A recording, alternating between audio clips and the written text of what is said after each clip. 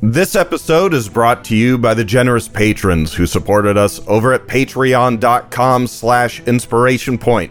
So we want to give a big thank you to our patrons: Kate, Prostaskius, Leroy, Josh, Tiana, Falangor, Spike, Chris, Konohamaru, Booyog, Starry, Red Dead Coquette, Logan, Punchin' Potato, Jen Solo, and Rajar. Thank you again for helping us to put a little more inspiration out into the world. And now, on to the show.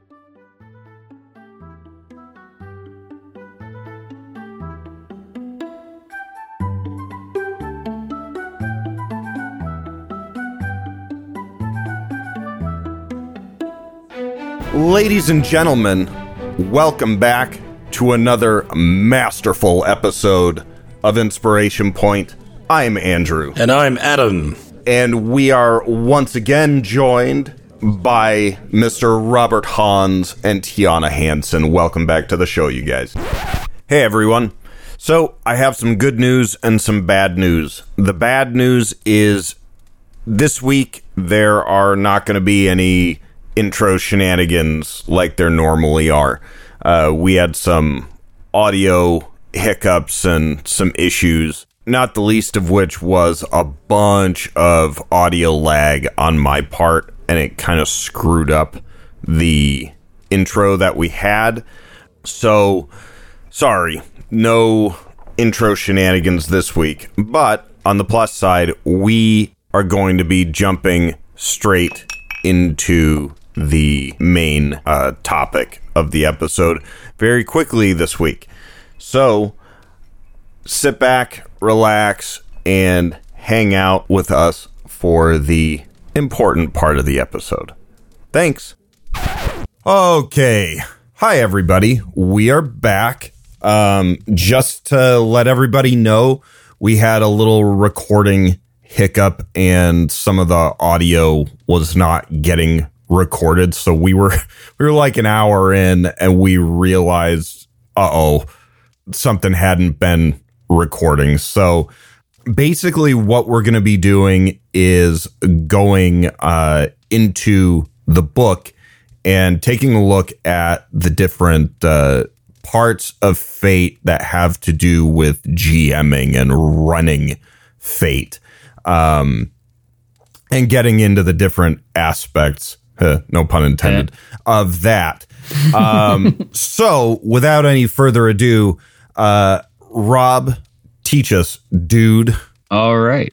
Well, as Andrew said there, we've gone over kind of a lot of the player stuff now. So I think the goal is really to talk about, how you prep, what you do, how you run the game, and kind of, maybe some of the things that I have managed to beat into my concrete block of a head when figuring this game out, and share that with y'all a little bit. Yes, indeed.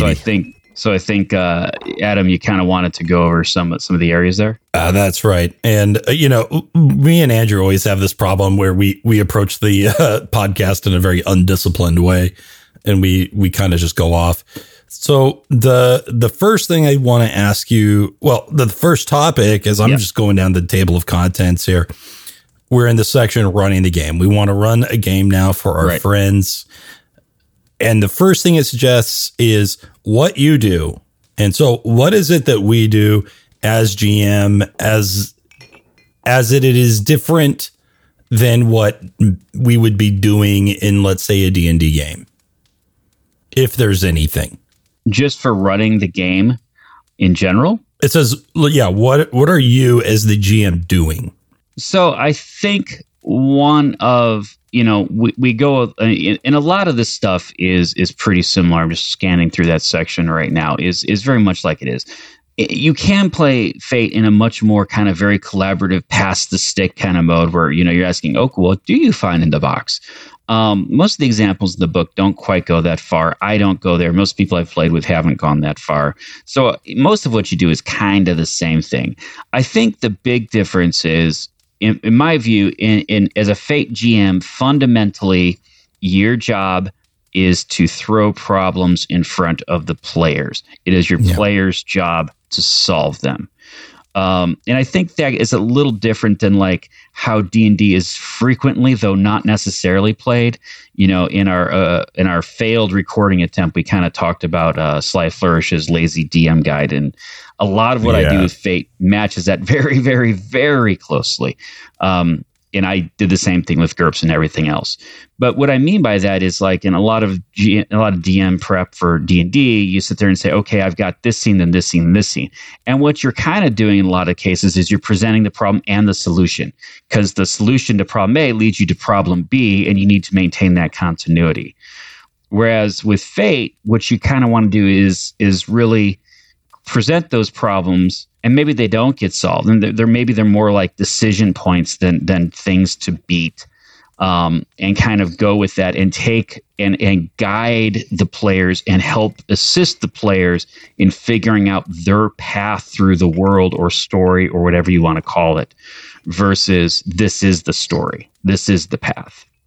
So you're not very high level and abstract, but to me that's one of the main differences. So you're not actually planning a story. The story is whatever comes out of the situation. You basically have, some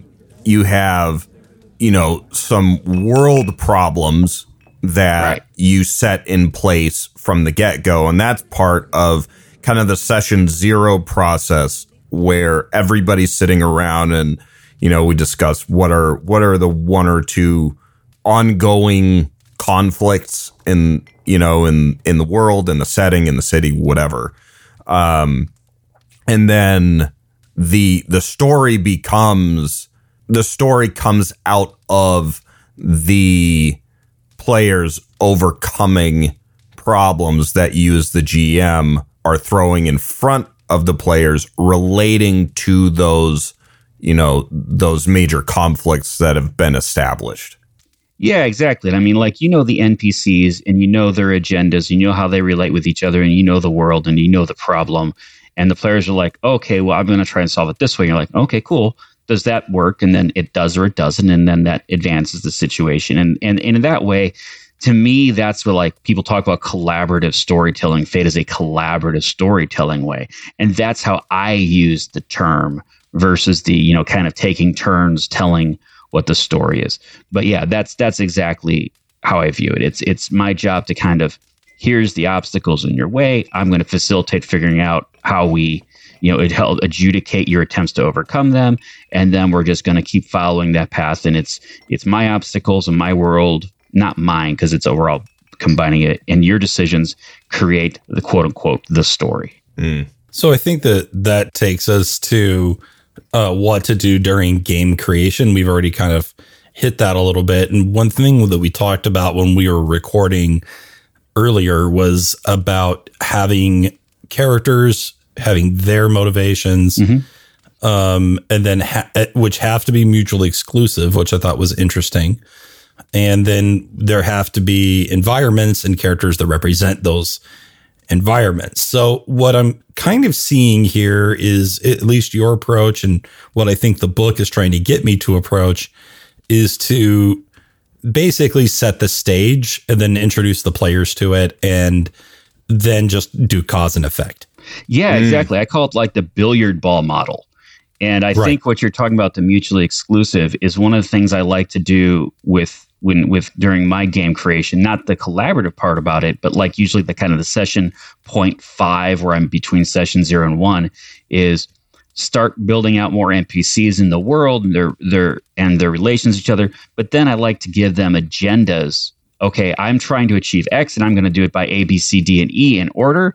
And that's their beautiful plan. And then I will make them conflict with other agendas, right? So NPC B has a second set of his agendas that don't work with that. So one of them's got to give, right? So I'm building conflict into it. It's kind of a ninja psychological GM trick that by creating things that I know I can't have all of them, it kind of makes me not attached to any of them. I think that's really the kind of thing you were talking about. And yeah, absolutely. In fact, while you were talking, it told me some things about what to do in my specific story, and I started crafting in my brain. Adam, Adam, do you have, I mean, I know that some of your players are listening to this, so I know you can't get into too many specifics, but can you give us some ideas of like what that made you think of? So the story I'm thinking about is, of course, it takes place in the cyberpunk universe, Night City, and then I'm borrowing heavily actually from Death Note, in that there is a BD performer assassin who is on the black market. And what he does is he kills high profile, evil, or at least hard to empathize with targets in the name of justice. And people watch that and they enjoy it. But what they're doing is contrary to what our normal notions of justice are. So while they're beloved by the people, or at least some of the people, our party is charged with hunting this person down. So they're like kind of a vigilante, Boondock Saints killer kind of person. Yeah, we got a serial crusher. Yeah. Huge freaking guy. And what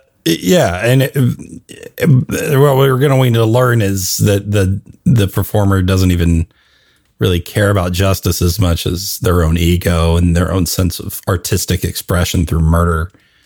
That's really interesting. Dexter. Like you can really, you can already imagine like, what their agenda might be and how they, like, it gives you a very clear personality that you can, I could easily see how you could start fleshing this person out. That's really cool. And what started sparking for me while you were talking was characters that interpret this existence of Kira, for lack of a better name so far, because I still don't know what this person's called, is that like they have different feelings about it. So I was thinking I got to have one character who believes in this cause so much that when they realize that this person's being investigated and hunted, they actually point to themselves. Oh, to like save them or something. To become a distraction and a sacrificial lamb, because like the fandom regarding this person is like pseudo religious. And so, yeah, that was just one character whose motivation is to, distract at his own peril. And what's interesting about that too is that with how fate works, you could easily see how the PCs, depending on how they decide to go about doing things, you're basically putting this person out into the world, but you're not saying like, oh, this guy is going to be defeated at some point. Or he isn't, or whatever. He's just this individual doing this thing, and then we'll see what the PCs decide to do with that. And what's interesting to me, so I hear this. Do you kind of want my input on this? Yeah, I do. I do very much. Okay. Yeah. So I hear this, and I hear a lot of cool things, and there's a couple places my mind goes. The first is, one of the things I like to do is, I kind of stole this off of, I don't remember if it was one of the PBTA games, it was Dungeon World or Apocalypse World, is the idea of fronts. And, the fronts are kind of like these things, and I also picked it from some of the 20 Palaces novels. Just reading it is like, how do we see the situation getting worse? And the example I gave before, the great debittening that we had, was, I talked to people on a board about like this idea of, oh, you're spreading this heresy. Well, what does that look like as we have steps? It starts out with just like, oh, they're unknown. That's kind of step 0. Then, oh, there's some mumblings about it. Okay, now there's some of the priests are denouncing it. Now there's there's more, or I'd probably start with more, mumblings about it. Oh, now some of the priests are denouncing it. Now there's some demonstrations against it. Now, the police are starting to knock on doors and look for people. Then it gets into, searches or death squads coming out for them, et cetera. So that like, as we're seeing this kind of ramp up, we can kind of see the world become more tense as a result. And I think there could be a lot of really cool things, especially with the followers, as this becomes more of a thing. You know, it goes from like, oh, a couple people see him in the dark net, all the way up to like, you know, broadcasts and copycats and everything else. And I think there's a lot of really cool. There you go. I heard that. I was like, oh yeah, that's a thing. There's another character or two, you know. Yeah. So, I mean, I think there's a lot of really cool things you can do with like, you know, when this guy's at his maximum influence and the maximum, you know, chaos he's creating, what does the world look like? And how does it get from, and like really twist those screws and ramp it up so it's a big, you know, thing. And then, you know, what are the steps in between? And that's, I think, that's one of the places I'd want to go with that. The other Tiana, you would be proud of me also, because the way that they're going to largely have to investigate this guy is through net running. And in the net running is going to be the persona aspect of this game. Excellent. So there. Well, no, and like I'm listening to this and thinking about like the influence things and being like, this reminds me of the way that the Phantom Thieves are perceived in Tokyo, where it's like first there's like nothing and then mumblings and then save us, Phantom Thieves, you're our only hope. Yeah, and to Phantom Thieves, we denounce you and you're stupid, and then all the way back around, and then back again. We need the Phantom Thieves. God, I love it. What an amazing story, honestly. The other thing I'm thinking of is kind of like what's the story stakes here, and is this like more of a kind of a background long-term plot where this guy's going to be doing his thing for a while, and there's stories within the context of trying to catch him, which is much more like Death Note, where like his not really the primary stake. Catching him isn't really the primary stake. There's other stories within that larger story. Mm-hmm. There's a bigger question that we ask the players, which is, what is justice? Well, right, but he's a context then for asking this question. So now this is like your season or your multiple seasons things where you're dealing with this guy, which means he's not going to be caught for like ever. Okay, there's going to be additional complications coming up, maybe saving individual people. But then like, okay, cool. So what are the story stakes going to be? One of the things that, you know, people, and I talk about story questions to people a lot of times, and they're like, oh, you know, it's a murder, so who killed Bob is the story question. No, that's a mystery. That's not the same thing. The story question is, can we find Bob's murderer before he kills again? Right. So can we investigate? So we have to investigate this guy isn't a story question. And it's the long term. A story question, like to begin, might be, hey, we've heard that his next target is this dude. Can we, you know, stop him can we prevent him from getting killed or something along those lines? That's kind of the interesting story question. Or do we want to? And what? Right. Because that's the other question. Right. Like, what is the nature of justice? Is this justice because, you know, the victims are people that can't be touched by normal means? So is this actually justice? Do you have players who sympathize with them that might want to join them? Yes, exactly. Where I want it to be complex for them as well, which takes us to the net running thing. Because if we are going to say what he's doing is wrong, then I feel like we need a less than just straightforward violent approach to solving some of these problems, to finding the merciful solution. Well, and that approach is entirely up to the players to create, right?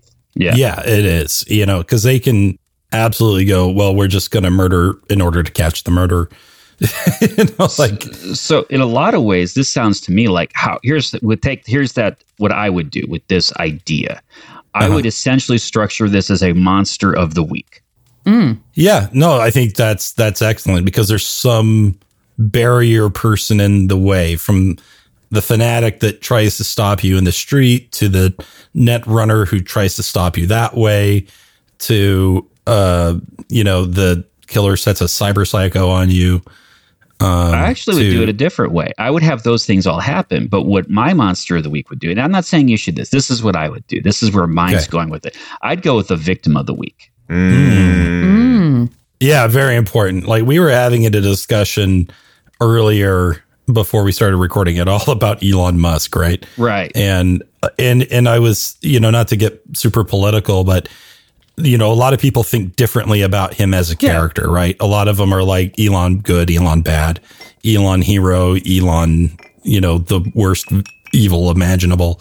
And so, like, how do we deal, right? And so taking a character like him, and I see him as a very complex person. Yeah. But I could also see him being a target of something like this, where you take someone so rich and so powerful and untouchable in many ways, who has their hands in so many things, and you can put on a VR helmet and experience murdering him, right? Like that is something that I think a lot of people could relate to.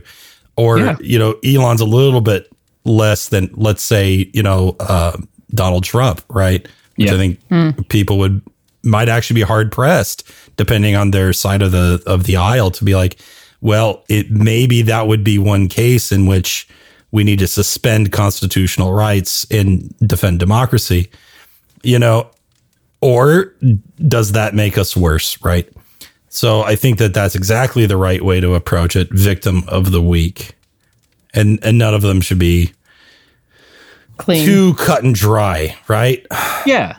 So, and I think that gives you a lot of cool things instead of just obstacle of the week, which is kind of like, that's a very linear path, right? It like gives you a lot of real ways to explore, like what are the people doing? How is he going to kill them?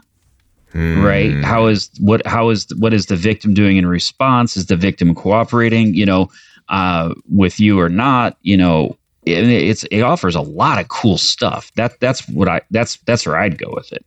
I mean, hell, let alone right. How did the players even find out, how this is going to happen in the first place? Oh, that's easy. I mean, you can come up with 18 different ways, from the killer dropping notes himself because he's playing with people, to his, notes into his cult-like followers, to, informants, to there's that could be part of it. Like, he always gives a clue, but the clue isn't clear. Like, so that's part of it. QAnon drops. QAnon. Yeah. Yeah. I mean, you could do this. That's not a problem. It's an interesting space to explore because there's so many cool things that all have implications, but that's not hard to solve. Tiana, I want to know what you would do with this. Yes. What would you add and what would you edit?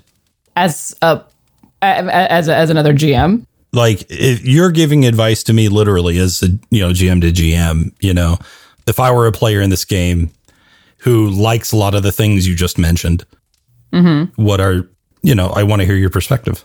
Make it personal.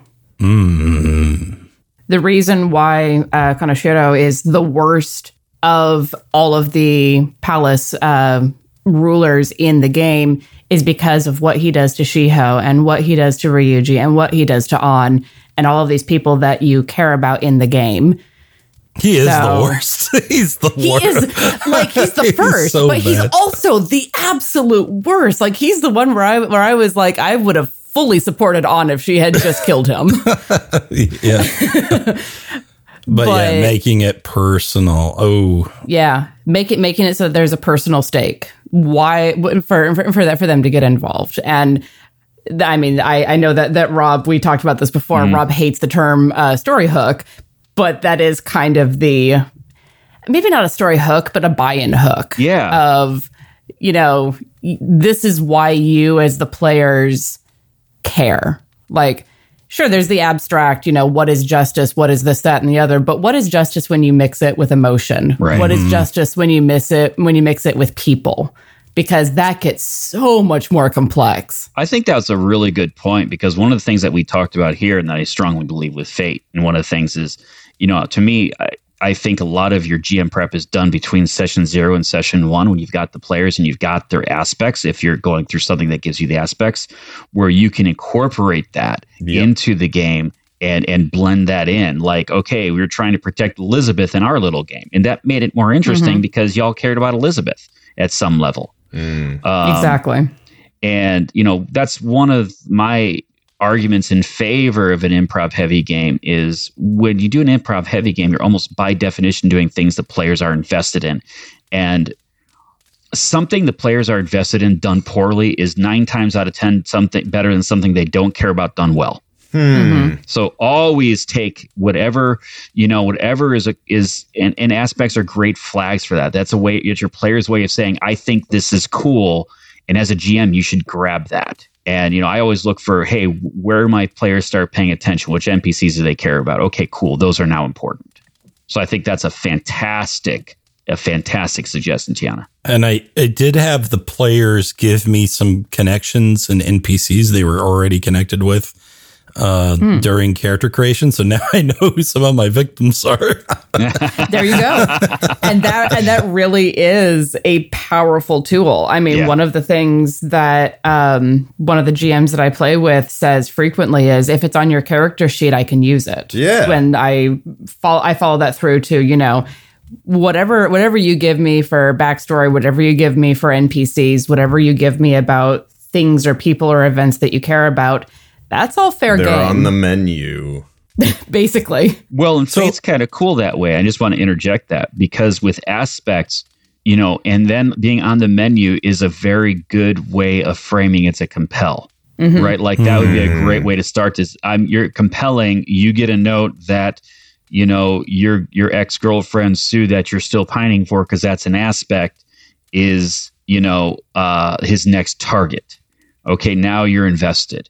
That would be a great compel. And that's a cool thing that you do in Fate, because really, when you make something aspect, it's not just part of your backstory on your sheet. You're saying, use this. You're saying, I want this to be a story element. I know in the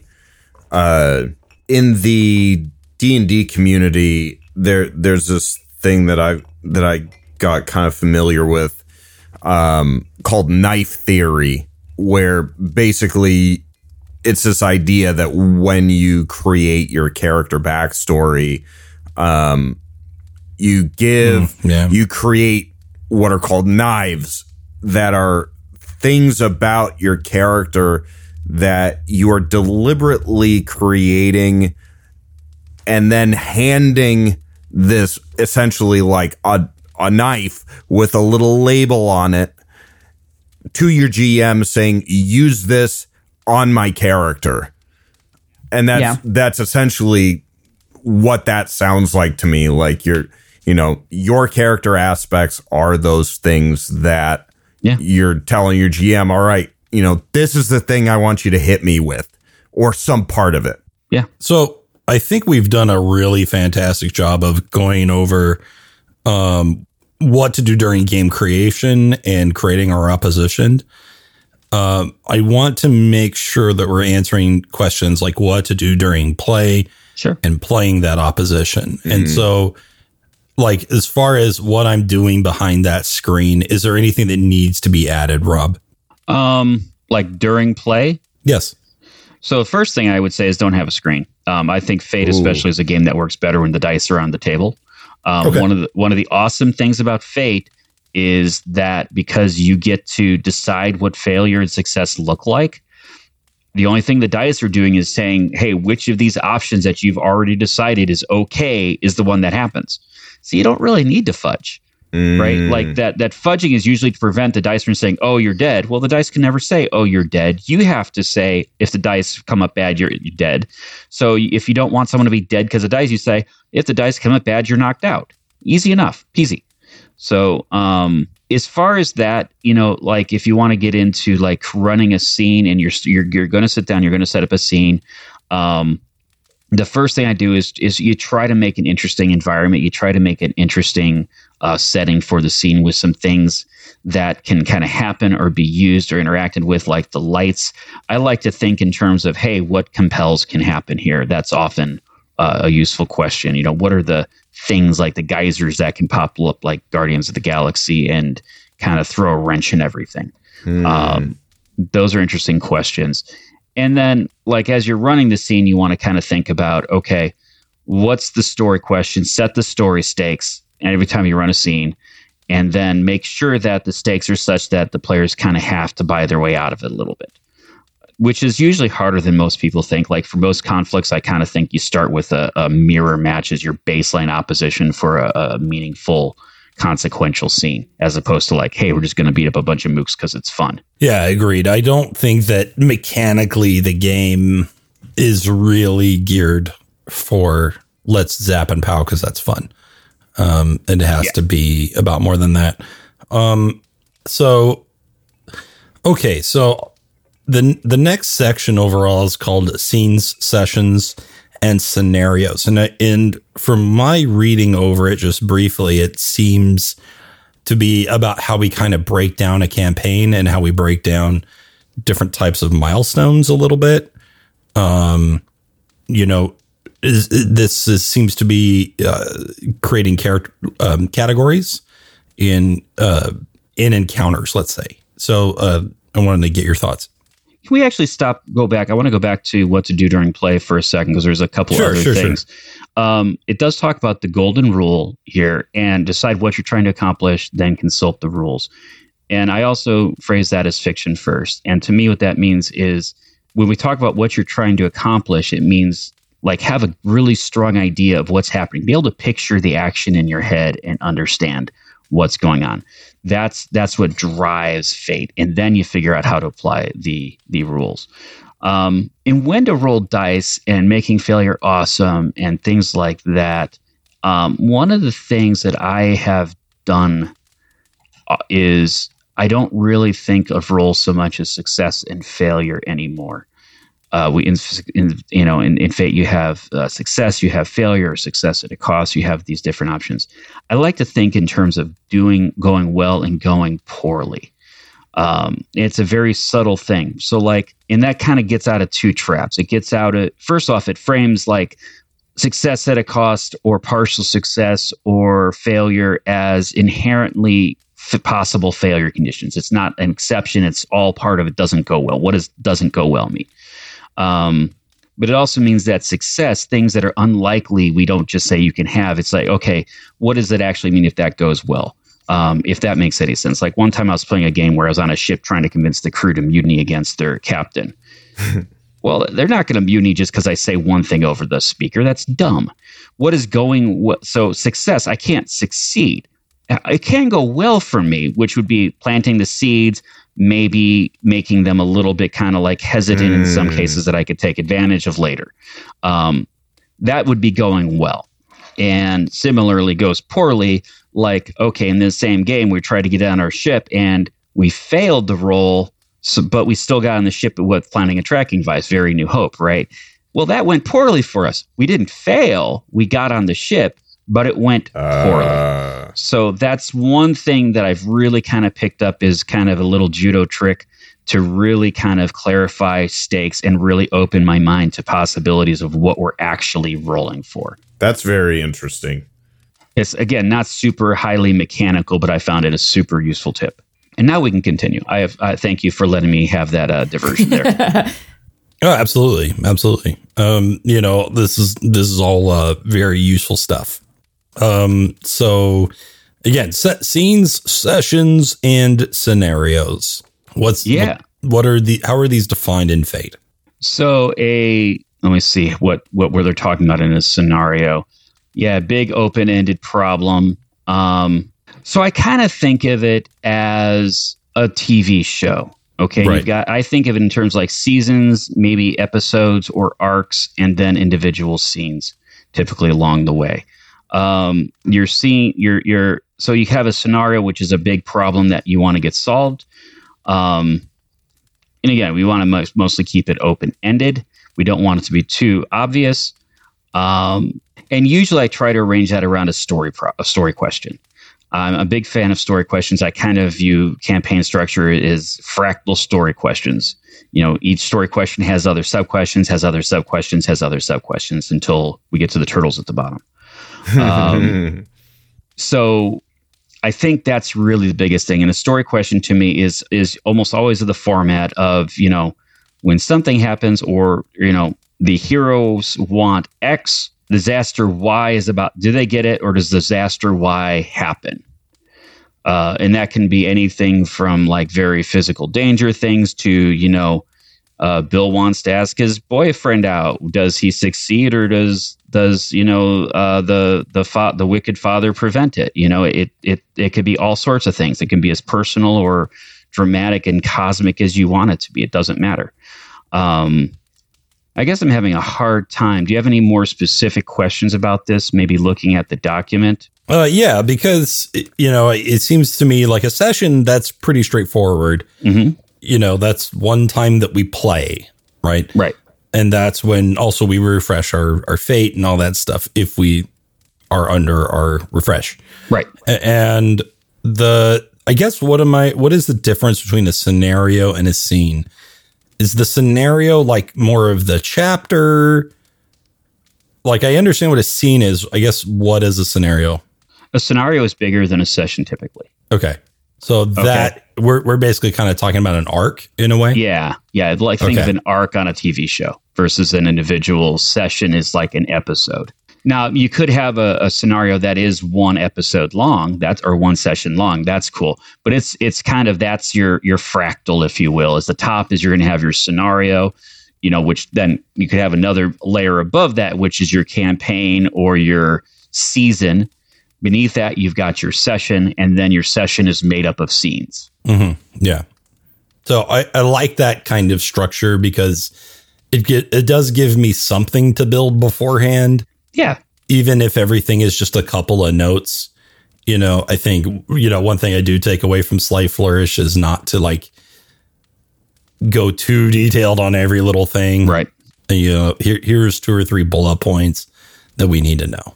Well, and one of the things in the prep, and we talked about this in the bit bucketed version, is that I really see you can prep, I think, Fate as much as you want. You just prep different things. Right. And what I want to prep in Fate is I want to prep NPCs with agendas. I want to prep organizations. I want to prep interesting locations. These are the things I want to prep, because then when players go off and say, hey, I want to go here to do this, I have an idea of why that might be difficult, who might be interested, what the opposition might be. I have an idea of all the stuff that I can bring to play.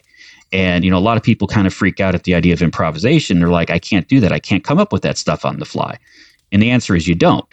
Like, a big chunk of it is the problem that you've set, which, you've prepared beforehand. This is the problem for the session or the scenario. Okay, now they've got that, so you don't have to prep that. You don't have to prep what the players do because they're going to tell you that. You don't have to prep all of the NPCs and organizations and factions because you've prepped that.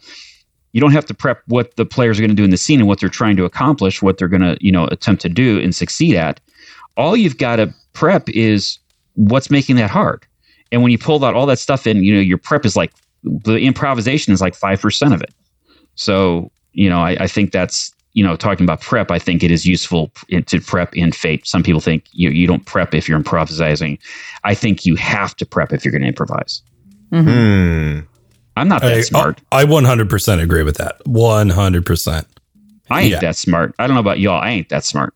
Yeah, I definitely improv way better. And it is a balance, because like what Sly Flourish would say is once it's over prep, then you have a different problem, and now you're not improving well again because you're trying to stick to the plan. Right. So yeah, like when you have enough prep, which is usually just a couple of notes, and maybe having a character sheet or 2 ready to go.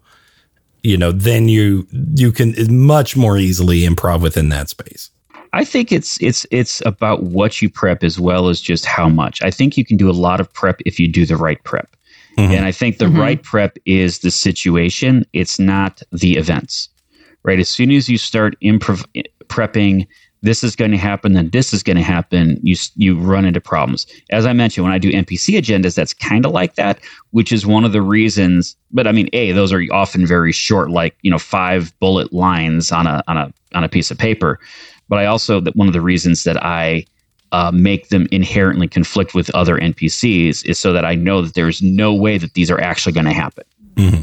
Certainly not all of them. At best, like 2 of them can. Yeah. But I know that 3 of them at least are going to get thrown away, and I don't know which those 3 are, so I don't get attached to them. Yeah, good point. Let's see. One thing that you talked a lot about earlier that we lost was this concept of story questions, which I thought was very, very useful. And I made some notes about that. But I want you to go over that again. What is a story question? How do you use it? A story question is a concept from writing. And the basic idea of a story question, I did mention this a little bit ago in this version, is it's not a mystery, right? Like we talked about that. It's not who killed Bob. It's will we find who killed Bob before he strikes again? So it creates some kind of A or B situation. It's got to be believable because that's where the tension comes in. And it's something that the players or the characters care about, and it's going to be involved on their action. So, will we catch Bob's killer before he strikes again is a great one. And we talked about that with the Cyberpunk game as well. So, and the nice thing about this is you can have them at the scenario level. Will they manage to summon Satan? You can have it down at the campaign level, at the season level. You can have it at the session level, and you can have it down at the scene level too, right? Like, will Indy manage to get the part of the pendant before, or will the Nazis escape with it and have a clue to the location of the Holy Grail?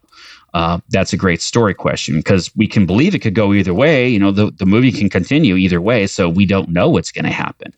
You can always put supporting NPCs in risk as well, right? Like, will they die or not die is usually not a good story question, just because we don't like TPKs, which means that realistically we know it's not going to actually happen most of the time.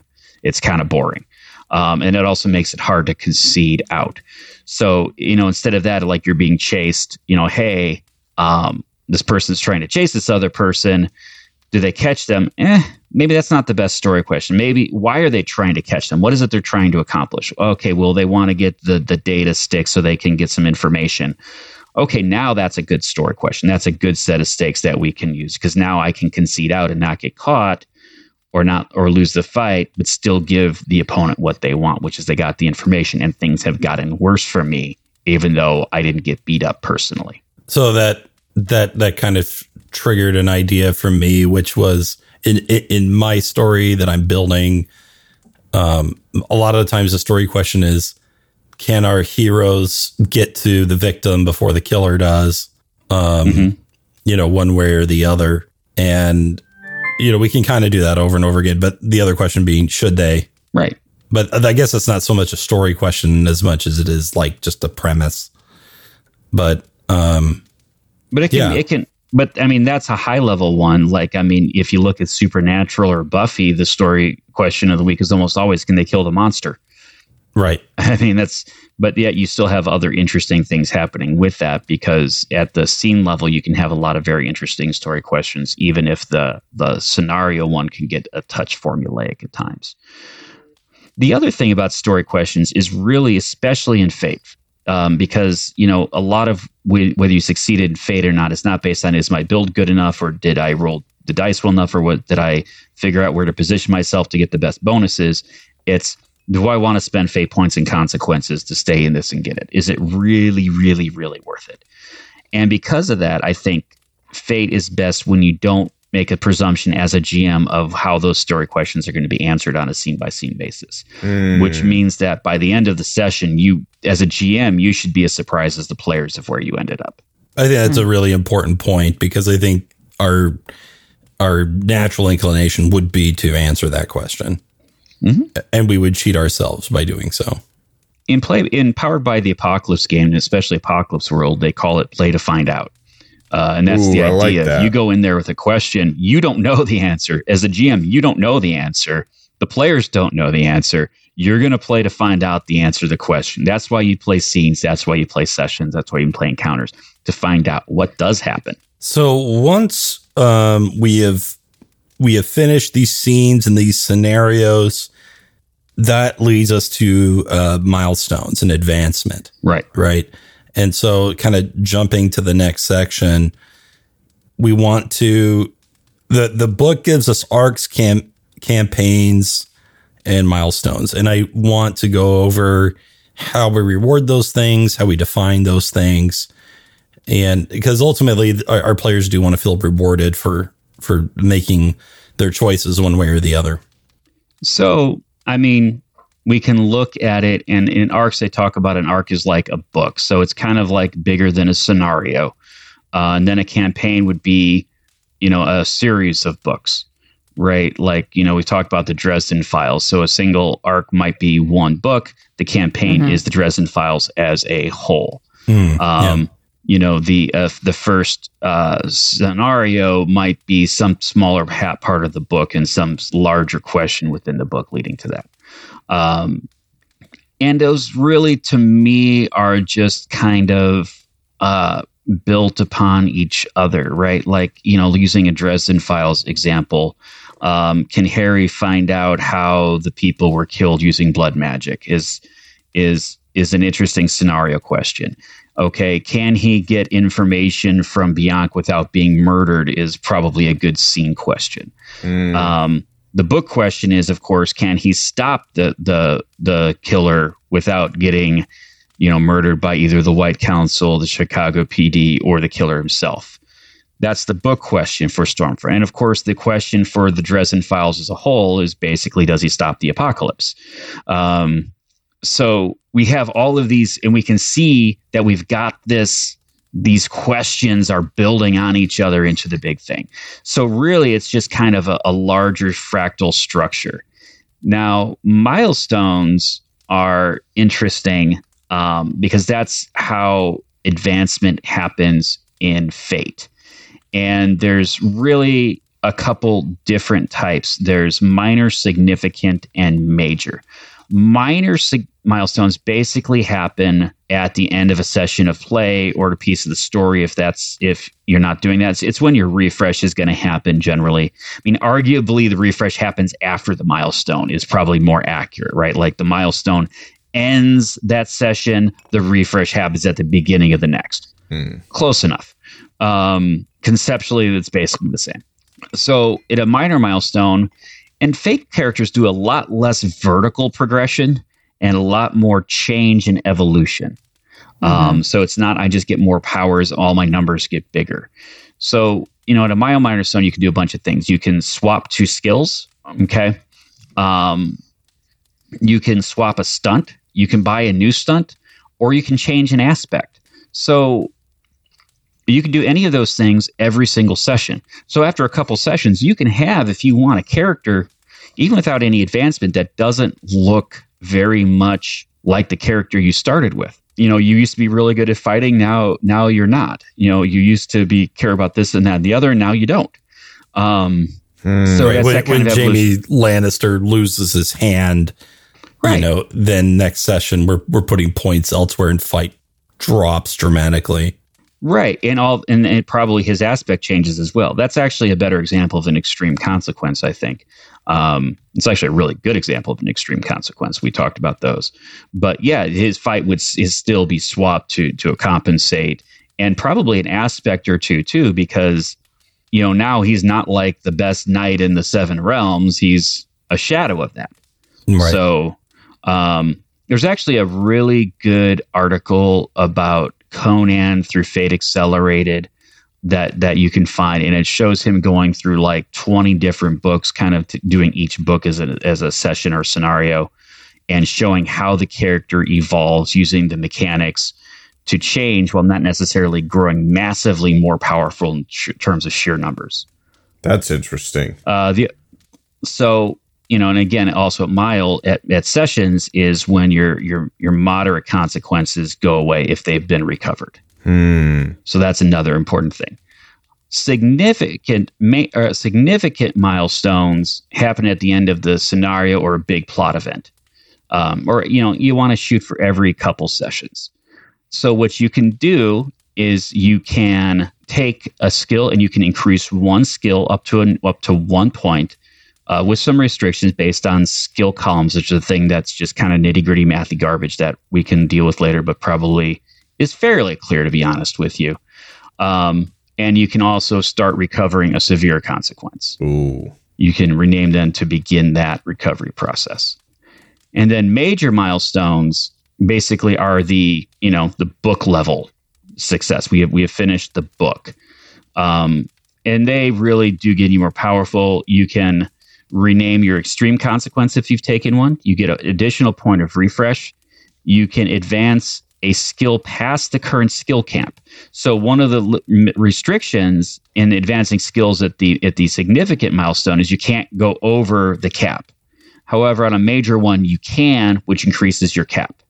And that's also where you want to be. Go ahead and update your high concept if that makes sense. So the cap until that happens is 4? By default, yes. And really, in most cases, it's best to leave it there. Really, if you want to say my character is more powerful or the characters are more powerful, you don't generally want to do that in Fate by tweaking the numbers. It just kind of, it can have more add-on effects than people are aware of. You just say +4 means something different. So if it's a kids on bikes games, then a +4 fight means something. If it's a elite special forces soldiers game, that +4 fight means something very different. If it's street level superheroes, it means something different than that. And if it's 4 color superheroes, it means something very different than that. That's all +4 to the PCs, because all of +4 really means is the best the starting PC can be. So there's a lot of relativity. Yeah. So if the superhero encounters, Normie McNormerson, do you just give negatives to Normie if there's any sort of conflict, or you just say you can't, like it's impossible? Like that Normie can't hit him, or like Normie just can't do anything and gets knocked out in one hit, or do we just say, because it totally makes sense in that if we're dealing between superheroes and supervillains, but what do we do when the scale is vast? Yeah, and so I think that depends on how vast the scale is. So is the worst superhero fighter that much better than, if you're saying Normie McNormieson, how weak is the worst superhero fighter at actually punchy, and I don't know the answer to that. If you're dealing with DC level, it probably doesn't matter. Normie can't do anything to anybody by himself. Right. And we might accept that. He might if he doesn't have kryptonite, or super suit, Lex Luthor punches Superman, he breaks his own hand, basically. Well, Soups is a special case, right? Because Soups is Soups, and he has explicit power level immunity to getting punchied.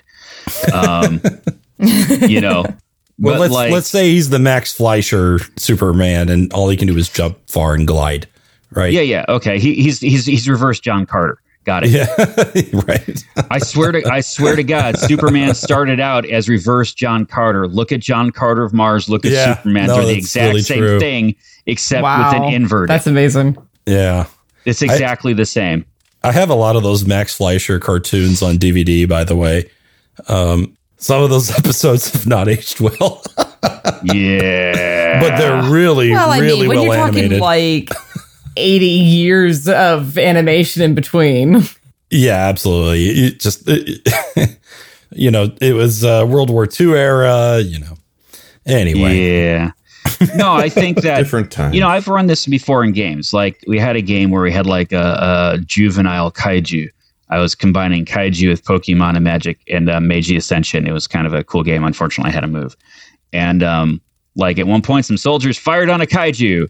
And nothing happened. There was no roll. It was okay, they fire at the kaiju. Bullets go plink. Okay, I didn't even touch the dice. Right? You don't. If it narratively can't happen, it just can't happen. Okay. You don't need to. You don't. And that gets back to fiction first, right? You start by saying, okay, what's happening? Is there any doubt about what happens? Do I need to involve the mechanics? If a 5-year-old punches Superman straight in the S, we know what happens, which is a big old nothing.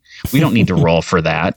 We only pick up the dice when there is a question of what happens. Right. Yeah. Okay. Yeah. That makes perfect sense. And what's interesting that just as a really quick example from a previous episode, Adam, when you had Sam when we were trying to do the tracking, I think this was in last episode, Sam, you wanted to have him basically turn himself into blood and jump into Rex's like a water bottle.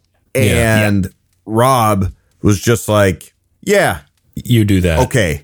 You know, that makes sense. Like, all right, moving on. Yeah, no, I like that.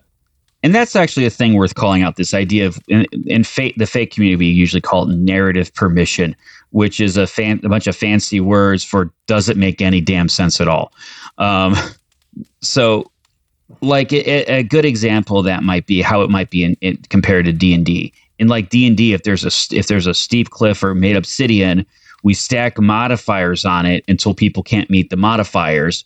And then equipment gives positive modifiers so they can make so they can hit the DC. Right. Yeah. Right. And we don't say you can't do it. We say you can't roll that high, and we're going to change your modifiers so you can. In Fate, we're more likely to say it's an obsidian wall. You can't climb that without the right gear. You just can't. I'm not even going to bother with the dice, the rolling. There's no number. You need some way that it makes logical sense to the table that you can climb that obsidian wall. Which is kind of nice because players that way can't break immersion through luck.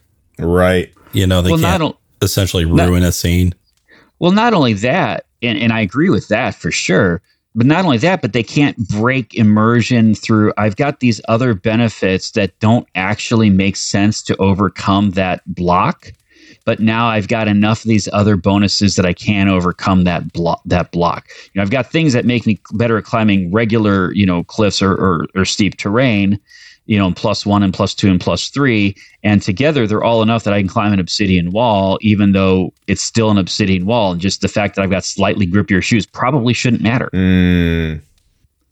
It's also kind of cool. And we talked about this with like the not needing to fudge, because you're kind of, as a group, saying, hey, these are the likely outcomes or the possible outcomes of this action. It always makes sense to somebody. The system never gives you a bad or an immersion breaking or insane result because, frankly, the system never gives you a result. Right.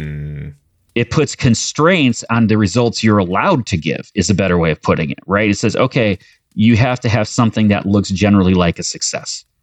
Okay, you can't actually achieve what you want, and probably something bad should happen too. Okay, you can decide what that is, but we're never going to have an unacceptable outcome because the system never gives us that outcome. It sticks nicely to applicable generalities. Yeah, as I said, I like to think of it as constraints. This is your result. Your narration of your result has to meet the following constraints. Oh, it was a stress hit. Okay, they have to basically be a little closer to losing, but nothing bad enough to them can happen that they're out of the scene, and nothing bad enough that can happen to them that it won't be better by the beginning of the next scene. Those are your constraints. Within those constraints, you can decide what happens. I think one good example of this is conceding.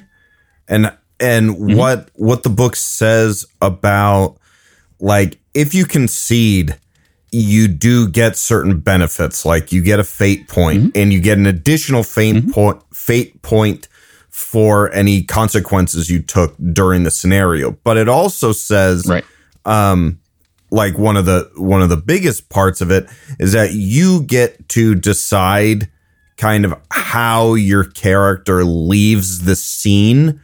But it makes the stipulation that whatever way you decide your character leaves the scene, it can't rob the opponent of their kind of victory moment or the fact that they are now kind of on top.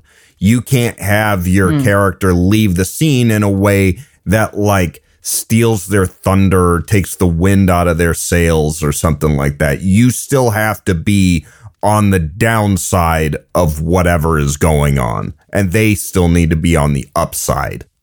Yeah, and that specifically refers to stakes, which is why it's important to understand the stakes of your conflicts before you start them, because that really starts to play into concessions. Like, Indiana Jones trying to get the or the Nazis trying to get the amulet from Indiana Jones, in that opening scene, those are the stakes. And it's great because it's not, we want to kill Indiana Jones. I mean, I'm sure they would if they could, but that's not the primary goal. The primary goal is to get the amulet.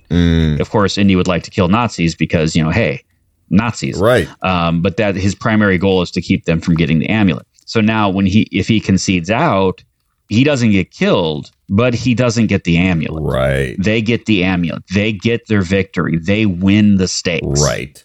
But that's a very good example of how fate, in a lot of cases, places constraints on the results rather than actually dictating the results. That's cool.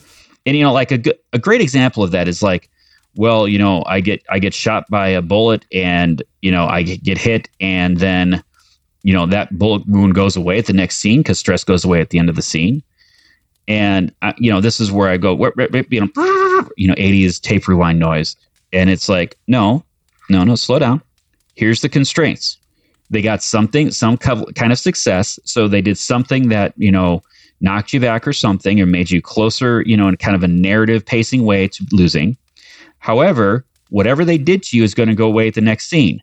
Since bullet holes don't go away at the end of the next scene or beginning of the next scene, clearly you were not hit by a bullet.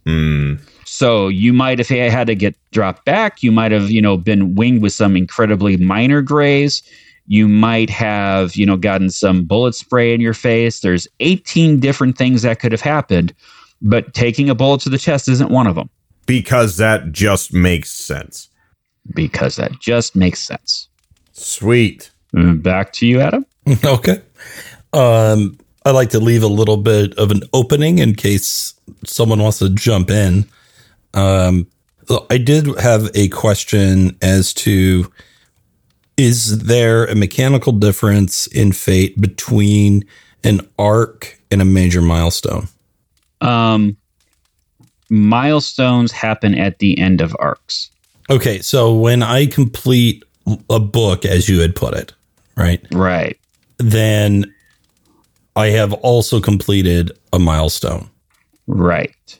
So they're pretty much hand in hand. So as far as I understand, or to use anime as an example, there's always the tournament arc in shonen anime, right? We always got to have one. So once the tournament ends, that's a major milestone, and we have our biggest version of player advancement.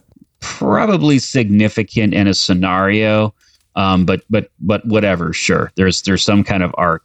Again, arc is going to be more like a book or almost like a season in a TV show versus a couple episodes. So if you're really having a whole season based on a tournament, I mean, I don't watch enough anime to know, but if that's valid, then that's fine.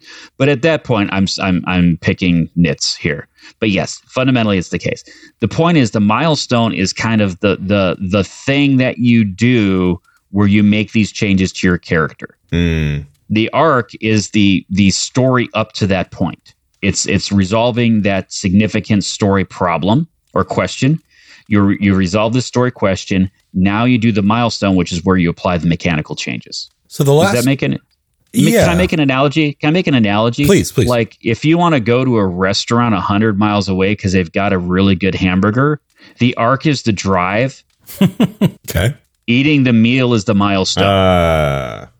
That's a good analogy. I mean, it falls a little bit because the advancement isn't actually the point, but still, in terms of like timing and sequence, they're kind of related. But the one is the thing that happens to cap off the other. Oh my God! I just had an idea for a movie where this guy it's like someone like Bill Murray who's always doing like existentialist stuff, and. It is a disaster film, but his entire goal is to go to his favorite burger place. And the journey from his home to the place in his car is actually fraught with all kinds of obstacles. Isn't that Harold and Kumar Go to White Castle? Kumar. I've actually not seen it. I think that's exactly what it is. Like, they're super high. They want White Castle. They don't get White Castle till the end of the movie. They want White Castle at the beginning of the movie. Stuff happens in the middle of the movie. Stuff happens. Yes, and that's your story question. Will they get White Castle? Will they get White Castle? Want to understand fate? Go to Harold and Kumar. Who has thought of them recently? Not me. Oh, man. Well, I mean, honestly, any of these concepts, and that's what we kind of laughed about earlier, it really applied to movies and books and TV shows. And you can start saying, okay, cool. I see how that maps. That's kind of like this. And it just really maps so well structurally. So it's unsurprising that you heard that and you're like, hey, that's a movie. Yeah, I guess, yeah, that's right. That's cool. Because it really is almost mechanized versions of writing advice. Yeah. Yeah, it really is. And I think that's where I've had some serious questions because I keep going, am I checking all the boxes? Am I prepared? Right. And it's like, well, here's some story advice. It's like, well, yeah, I get that. I know a lot of that stuff. Yeah, but like, where's the numbers? And you're like, well, that's no. Well, the numbers are important, but I think the two things is the numbers are really forgiving. Right. Okay. Yeah. Because the worst thing that's going to happen, you're either going to get it right or you're not. And if you get it wrong, it's either going to be too hard or too easy. If you get it wrong, it's too easy. No big deal. You go, wow, that was really trivial. My player smushed through that. I need to make things harder. Mm-hmm. If it's too hard, player's going to go, that was terrible. I concede or I lose the scene, and the scene goes on, and you're already ready for them to lose the scene anyway, so you don't actually care, and you're like, okay, the game goes on. When the game is predicated that any scene should be both succeedable and failable, then getting it wrong doesn't matter that much. Wow, okay. That's very low pressure, kind of. It really is. It takes a lot of the pressure off. You can't TPK, and if they lose, you don't care because you were ready for them to lose anyway. Wait. Low pressure. So, Andrew. I'm just saying, history. Like, there's theoretically speaking, This is where we just sort of sit back and let them, do their bromance thing. I shouldn't have opened my big fat mouth. This is how we get Andrew to run a game. If you can convince him that there's no, or at least less, let's say, pressure involved. I think that's key. There really isn't. It's very forgiving in that way. God, I hate when I'm right. And the sweet spot, and it's cool because the sweet spot is really for, again, the kind of meaty, consequential scene. Occasionally, you're going to have the throwaways where you're just showing off how awesome the players are, and that's great. Is it costs them some resources to succeed? Yeah. Well, that can be not many resources, or it could be a ton of resources, and you're still in that golden zone. So the golden zone is huge, and the cost of being outside of the golden zone doesn't really matter. So it's not that big of a deal. It's not like D&D or a lot of these other games where it's like, I'm going to give you this curated encounter, and if I do it right, you're going to be in the knife's edge the entire time, and you're like going to barely succeed, and it's going to be super tense. You don't have to hit that narrow of a target, and it's really kind of cool that way. We did want to talk about like how to balance encounters or conflicts, I think, a little bit. Do we still want to talk about that? Yes, actually, that's a really good point. So, and again, I'm going to kind of go back to square zero on this one. And we talked about story questions. And the reason we run a scene is to answer a story question. And the reason we run a conflict is to figure out, is to answer that as well. And the answer to that is going to be mostly predicated on, your tactics and what you do in the scene does matter, but a lot of it is, am I willing to spend the required resources? So the goal when we balance it is to set the difficulty such that you have to spend some resources to succeed. And again, as we said, that's a pretty wide thing. So I usually start at a mirror match. I want to set opposition roughly equivalent to what I think the skills are going to be for a typical, especially a conflict, a consequential conflict. Because that's a 50-50 by definition. GM gets 3 fake points, so that kind of sets a stake, an ante level. So we know if you're not willing to spend 3 plus fake points to win, you're going to lose. If you are, you'll probably win. And that goes from there. Every NPC I drop, I give one NPC an additional point in I bump their skill pyramid up a notch. So if there's 3 of you against 3 NPCs, they're going to have +4 as their peak skill. If it's against 2 NPCs, one of them's going to have a 5. If it's against one, he's going to have a 6. And then we're going to go, 6, 5, 4, down and down. And, as you're building these guys out, you can increase their stress as well to compensate and just kind of see how it goes and how your players are doing and going from there. And that gets into, like, are you doing it right overall on like a session basis? That gets into what I call the Star Wars rule. Have I given you guys that? Not ringing a bell. Okay. So I have the Star Wars rule of overall difficulty and scenes. And it's pretty simple. So a well-run fate game that is you're hitting the targets more or less correct should look like one of 3 things. 1, you started with your refresh. At the end of the game, whether you want to do it at the session level or a scenario level, whichever, you have exhausted your fate points. You've made some good progress in solve the problem. You've probably had some setbacks and maybe some long-term complications. That's a new. Oh, this is ringing a bell now. Yeah. Okay. Yeah. Okay. Well, then I'll just shut up. No. Please complete. Please continue. Okay. For the people that did listen to that one, the second scenario is you end up conceding a lot, getting your butt kicked left and right, getting all kinds of additional complications and setbacks, and you end the session on a ton of fate points. That's the Empire Strikes Back. The third one is you start the session with a ton of fate points. You go against perhaps overwhelming opposition. However, you overwhelm it right back through, dumb luck or coincidence or just plain out skill. I mean, you have Ewoks taking out stormtroopers, and you burn through all of your fate points, and you manage to make significant success at almost no cost. And that's Return of the Jedi. As long as you look like one of those 3 things, you are in the golden zone for fate, like a fate session as a whole. If the failure modes are you get a lot of success and don't spend fate points, that is you need to crank things down a little bit. You need to make things a little tougher. You're probably a little too low. And it's not because there's some, golden ideal. It's just because if people are succeeding without losing and they're not having to spend resources and make those decisions, you're kind of taking some of the fun away from them. Right. Mm-hmm. That's a lot of that is, do I want to spend this fate point here? Or do I really care if the Nazis get the medallion, I can get it back again? Okay, well, I'll let them go ahead and get away with it because I'd rather have the fate points here. That's kind of the decision you want people to think about. The other failure mode is it's just too hard. And you can see that when they hoard. I mean, if they're just conceding out of everything because they don't think they can.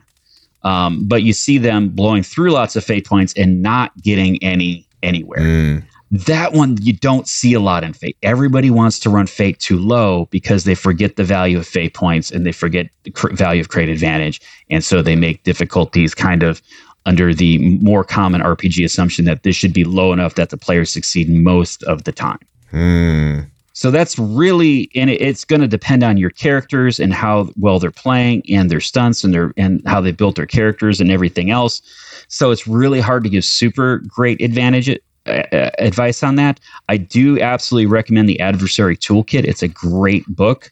But in terms of overall difficulties, as I said, mirror match is a default.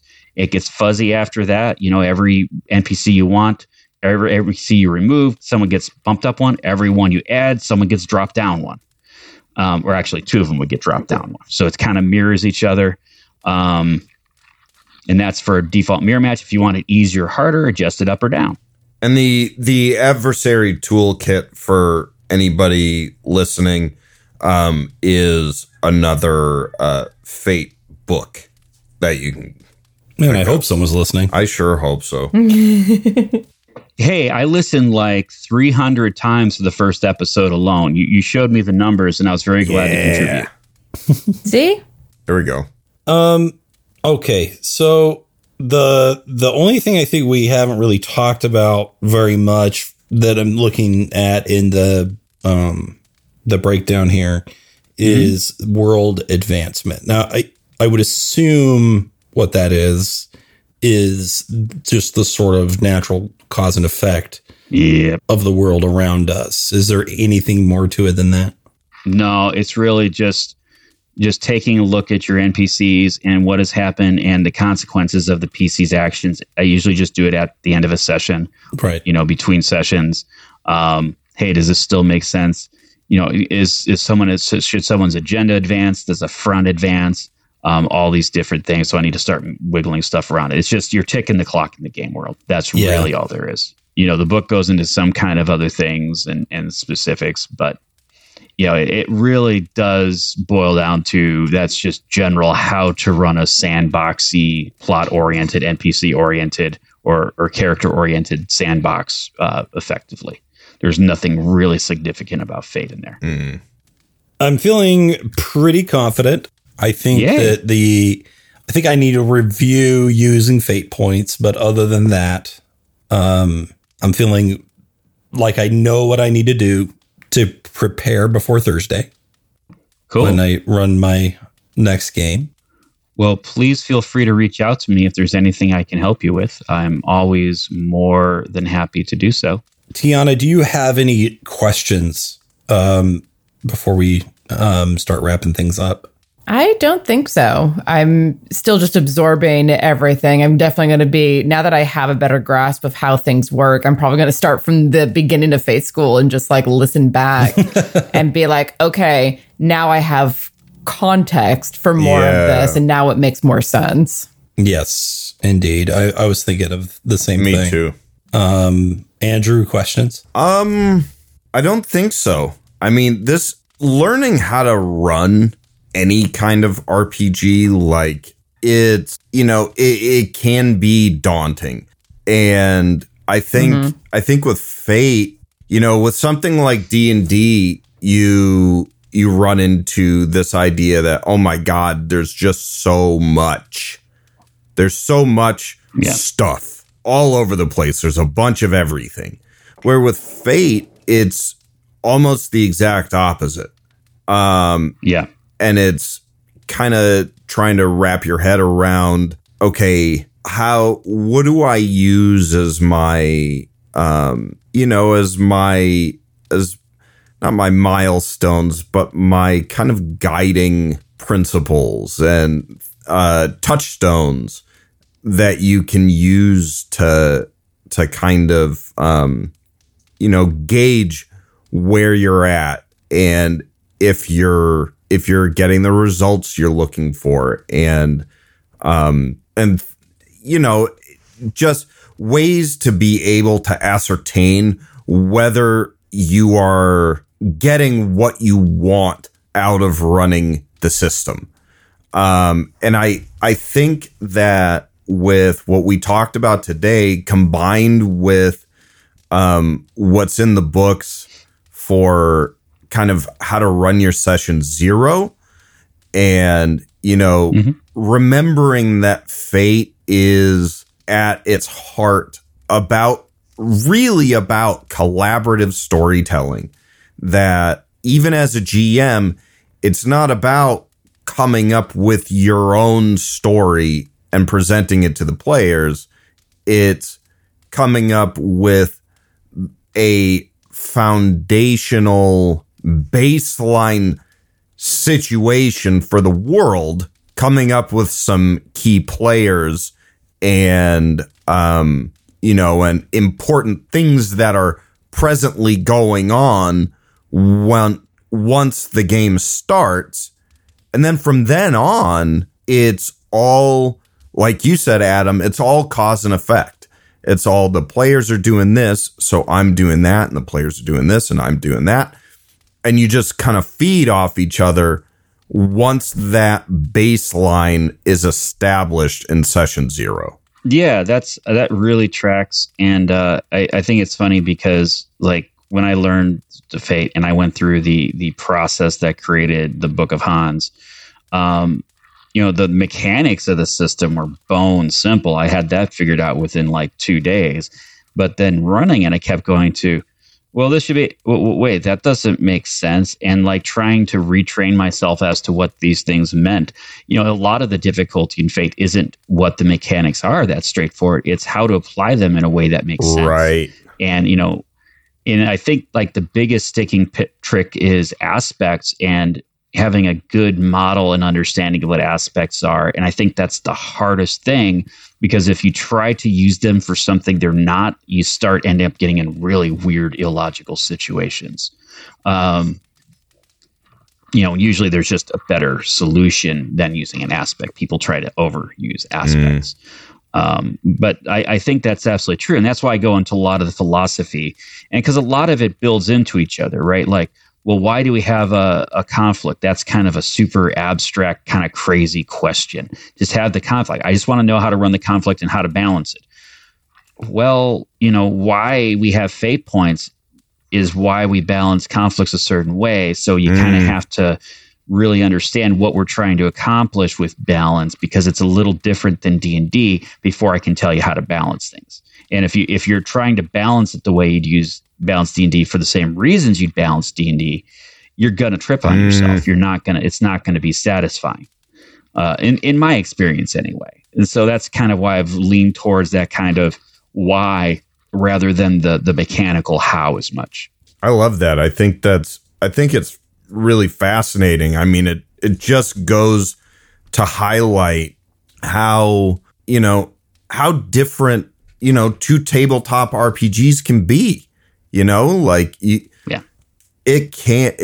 really can. Both of them are situations where you and your pals are sitting down at your table to play a storytelling game together, but the approach that both of them take are so vastly different, and the results you get from them are also going to be different. Like what you feel you get out of a D&D game, what you would expect to get out of a D&D game, and the feeling you get and all that stuff is going to be different from what you get from a Fate game. Like it really is like pretty apples and oranges in a lot of ways. And I think it's so really cool that's a thing. Yeah. That's awesome. I mean, I think that's the best part about it. And as I said from day one on this, I'm not saying Fate's better than D&D. I would never say that. D&D is a great game. Even the different versions of D&D are great games, but they're great for different things and different goals. And it's like, hey, what tool do I need? Right. And I think that's really the cool thing. One of the things I've always liked is that even within a given game, okay, even if you're playing literally the same game, is people say, I'm playing D&D and they think or I'm playing a role-playing game and they think it's like I'm playing chess, where there's this common definition that maybe there's variants like speed chess, but chess is chess, right? Right. And it's not. Role-playing games are not like I'm playing chess. It's like I'm doing sports. Right. It's that wide. And there's these activities within it that are only tangentially related to each other. That I'm playing sports. That's a terrific way to put it. I never thought of it that way. Let me jump in here really quick. I think that what we want to cover next time is going to have a lot to do with extras, and I know you groaned at that. There it is. I talked a lot this episode about the story that I have cooking in my brain and how we can apply it. What I would be really interested in is to have Andrew and Tiana, because I'm sure you guys were dreaming up something during all of this, and I would love to have you bring something that we can assault Rob with in terms of extras, and how to adapt this game for various settings and genres. Yeah, we'll see. I'll see what I can come up with. Really, you guys didn't think of anything during the game? See this now. I understand much more why you don't listen to audiobooks, because I was just listening to Rob the whole time, and my brain wasn't wandering a bit. I was just like, yeah, that's true. Say more words to me. I mean, that's how I have to interface with learning. And I think that's how a lot of students do it, right? They have to do something in order to learn. And so to me, answering those questions through the lens of that scenario I found tremendously helpful. So I think I would rather approach that, and feel free to tell me you'd rather do things differently. Is here's a situation in a game. What tools would you apply, and how would you apply them? Where extras are one option rather than a presumption. I like that. And what I will do is I can, in a lot of cases, give. There's a great thread on Reddit about how to handle a force field power that was partially uncontrolled. And I end up with here's about 4 different suggestions, depending on what that means in your game, how you want it to work, the character, blah, blah, blah, blah. Here's 8 ways you can cover it. And that I think is really interesting versus let's presume extras, because I think extras, there's a reason they dropped them from Fate Condensed. I mean, that's the short version. I didn't even realize that they just got dropped entirely. That's very interesting. They're not as necessary as a lot of people think they are. A lot of people, when they're hitting Fate, try to go to them very, very quickly to do things that would be anything like a power or anything else. And I kind of have the same feeling like I do in aspects where they're interesting and they're useful, but I think people over apply them just out of novelty or out of presumption that I need, some mechanical big thing to represent my superpower when maybe you don't. So I think that's, I'm definitely down for kind of a, hey, and then we can get into things like weapon ratings and armor ratings and how to handle equipment, different ways of handling magic, because there's all kinds of interesting things about that. There's, a bazillion ways to handle magic. And I think that would be a really interesting conversation just to kind of, hey, here's some things that it's not immediately obvious to me how to deal with. Without a presumption that it's an extra or not an extra, what are some of the ways that we could do this, and why would we? We'll just talk about things like, how can we deal with things like magic, superpowers, weapons, armor, all kinds of Does that stuff. sound good to you, Adam? Sure. I know you're. Yeah, I mean, I think in a lot of ways it's kind of similar. I'm kind of imagining the 3 of us bringing a different game for you to play, and then to have you sort of coach us through the GM process. And I think that would be really cool, actually. Yeah. So, maybe we can do some prep in between where we're messaging you with our ideas, so you can have a character that's appropriate or something, or just have some thoughts ready to go. I might actually break that up a little bit and just throw out as ideas. What might be cool is to actually break out those ideas, like have you folks do some GMing and I can kind of coach along with you. And then we can have the separate discussion on these kind of advanced modeling ideas and how to handle things. Because I think trying to do that as your first GMing might be a bit of a steep climb. Okay. But I mean, I'm open to ideas. Yeah, I think we'll prep more in between ourselves and. Sounds good. At the very least, I don't want to put too much pressure on Andrew and Tiana. At the very least, I want to have some direct coaching. Yeah, absolutely. Well, and I also... And I definitely wanted to, and I definitely do want to, in the very near future, do that kind of advanced modeling talk if, with however much it is focused. When do you use weapon ratings, things like that, I think is a really interesting kind of conversation. Cool. I also think, just... my own opinion that if we all were to each bring an idea to the table, and then we're each going through our own I could see that turning into a freaking 6-hour show. Yeah, that could be a very long episode. All right. I'm the forever GM. I got it. I'll just get some of my extra Colombian marching powder. There you go. Oh my God. Alrighty. No. You're the member of the quartet with the strongest opinion on things, which means that we go with yours. There we go.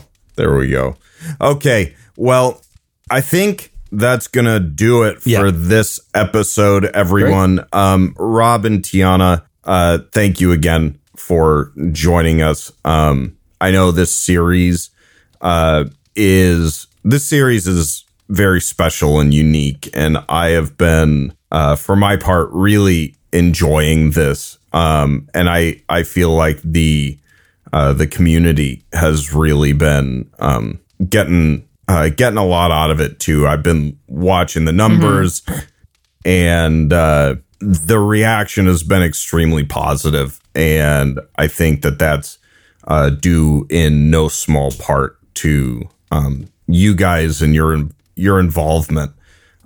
So you definitely have our gratitude for this, and I know I am definitely looking forward to more. This has been really, really great. Absolutely. I really enjoy hanging with y'all. Y'all are seriously lovely people, and just seeing some of the reactions that we're getting out there in the wild is awesome too. So I couldn't agree with you more. It's been a lot of fun learning how to play this game with y'all. It's been really cool.